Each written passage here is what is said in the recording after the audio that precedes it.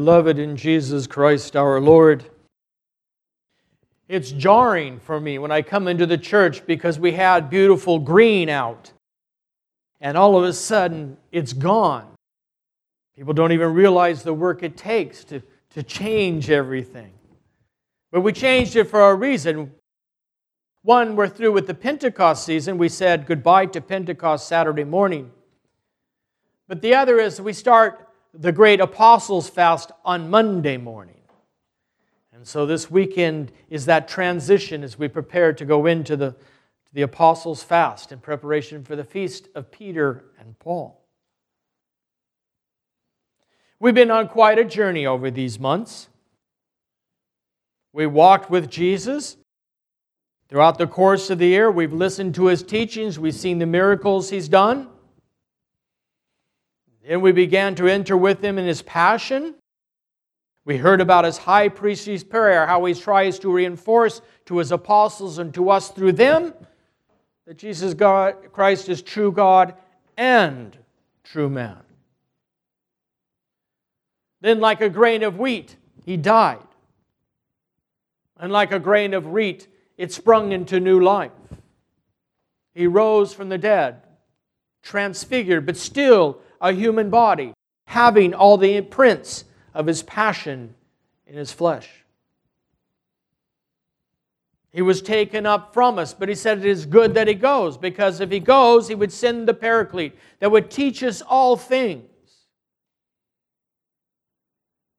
He felt it more important for Him to leave than to have a multiplicity of Jesuses walking around the earth. Because Jesus had a greater vision in mind of His life within us, not just walking about with us.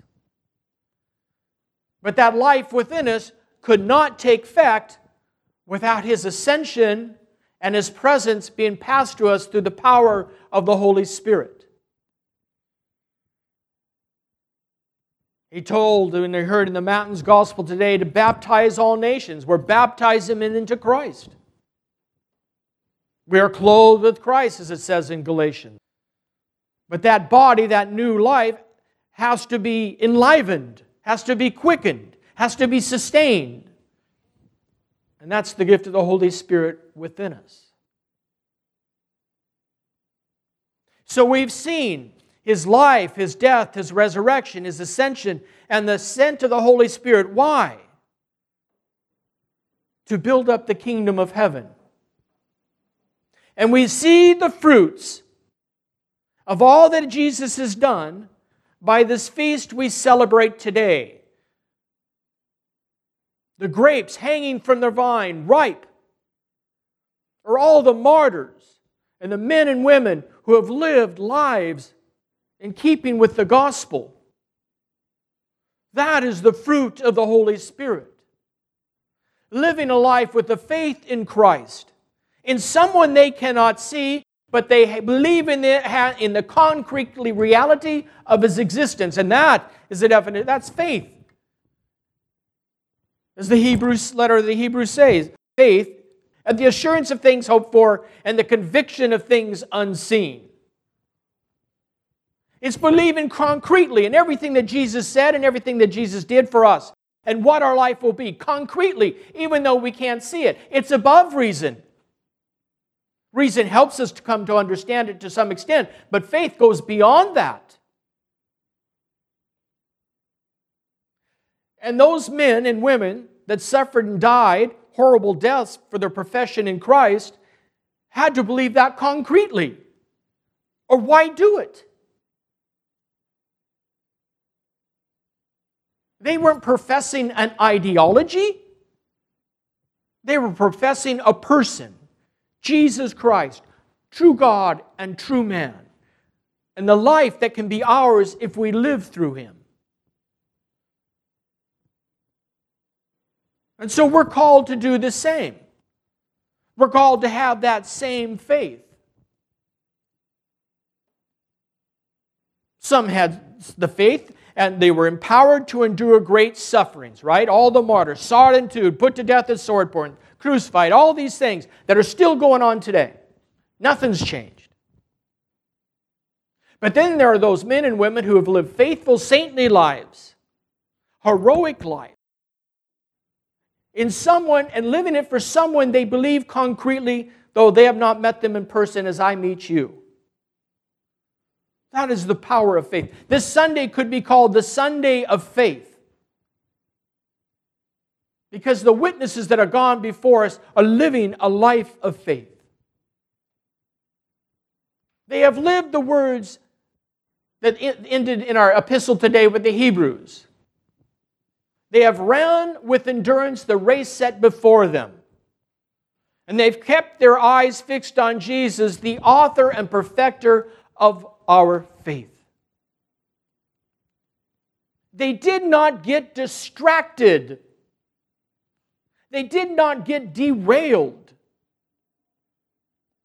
They kept their eyes firmly fixed on the truth of Jesus. And some would lose their life for it. Some would endure just difficult lives because of the world that they lived in, just like you and I are enduring today. But we have been clothed with Christ. We have been enlivened by the power of the Holy Spirit through our chrismation. That body of Christ within us is alive and fed on the Eucharist. We're called to have that concrete faith in something we cannot see or touch, and to be willing to die for it.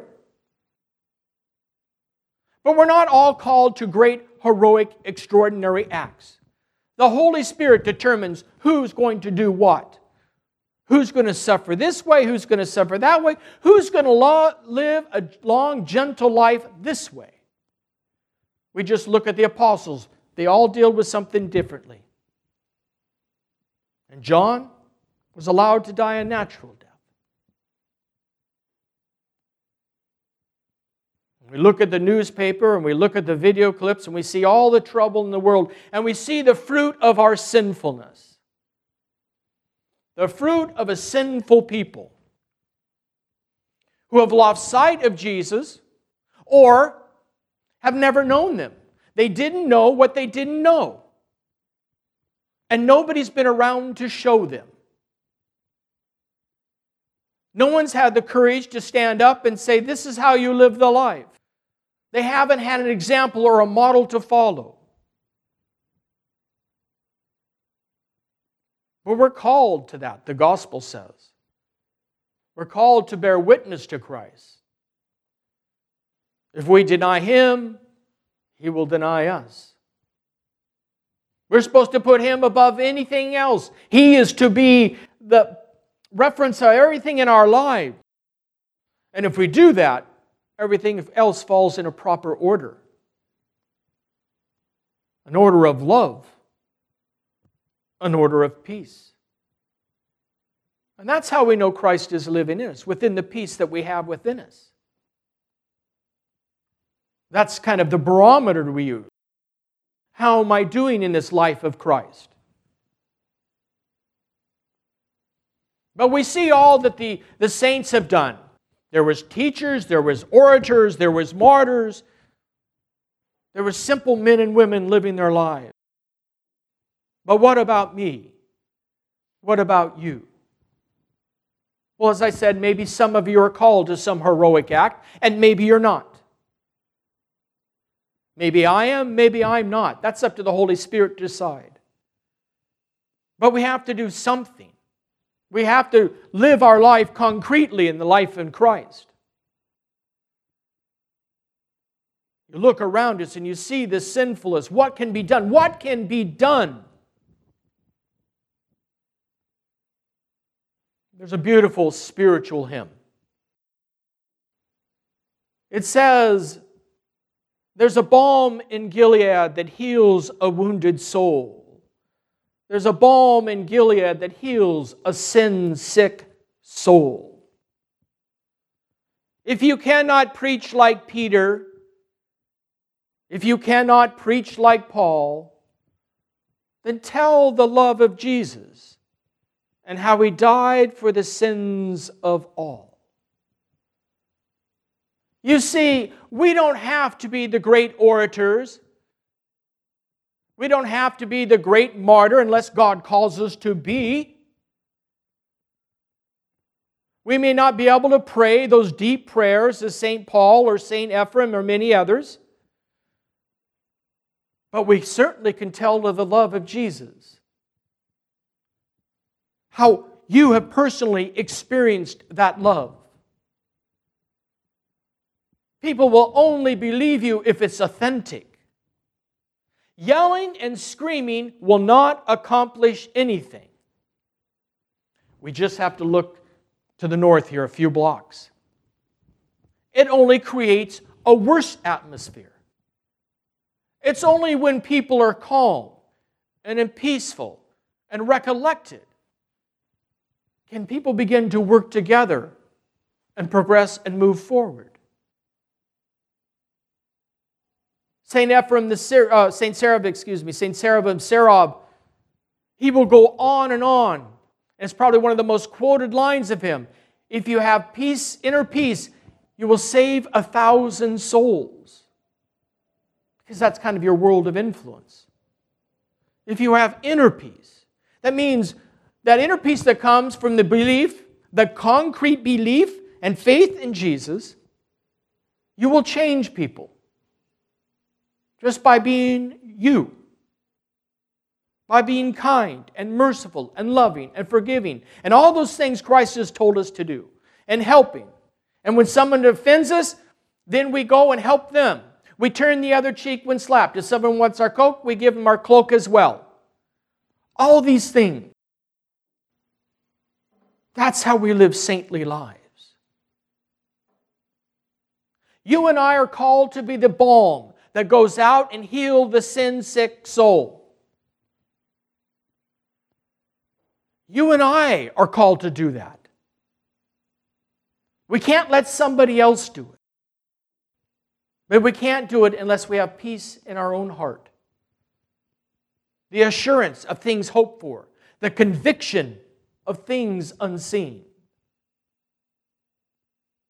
So we must run with endurance the race set before us.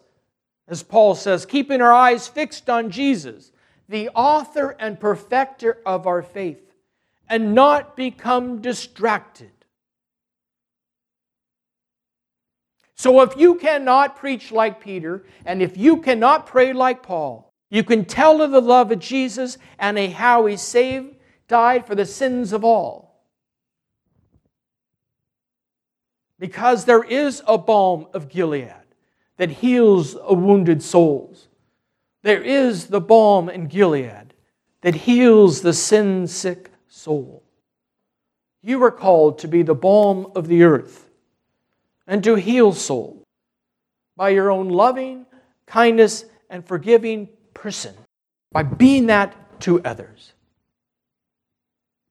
So let us do as all the saints have done before us, not become distracted. Keep our eyes fixed. And we keep our eyes fixed, we will stay on a straight course. We won't cause any harm, but we will sure as heck cause a whole lot of good. Because if you have inner peace within yourself, 1,000 souls will be saved.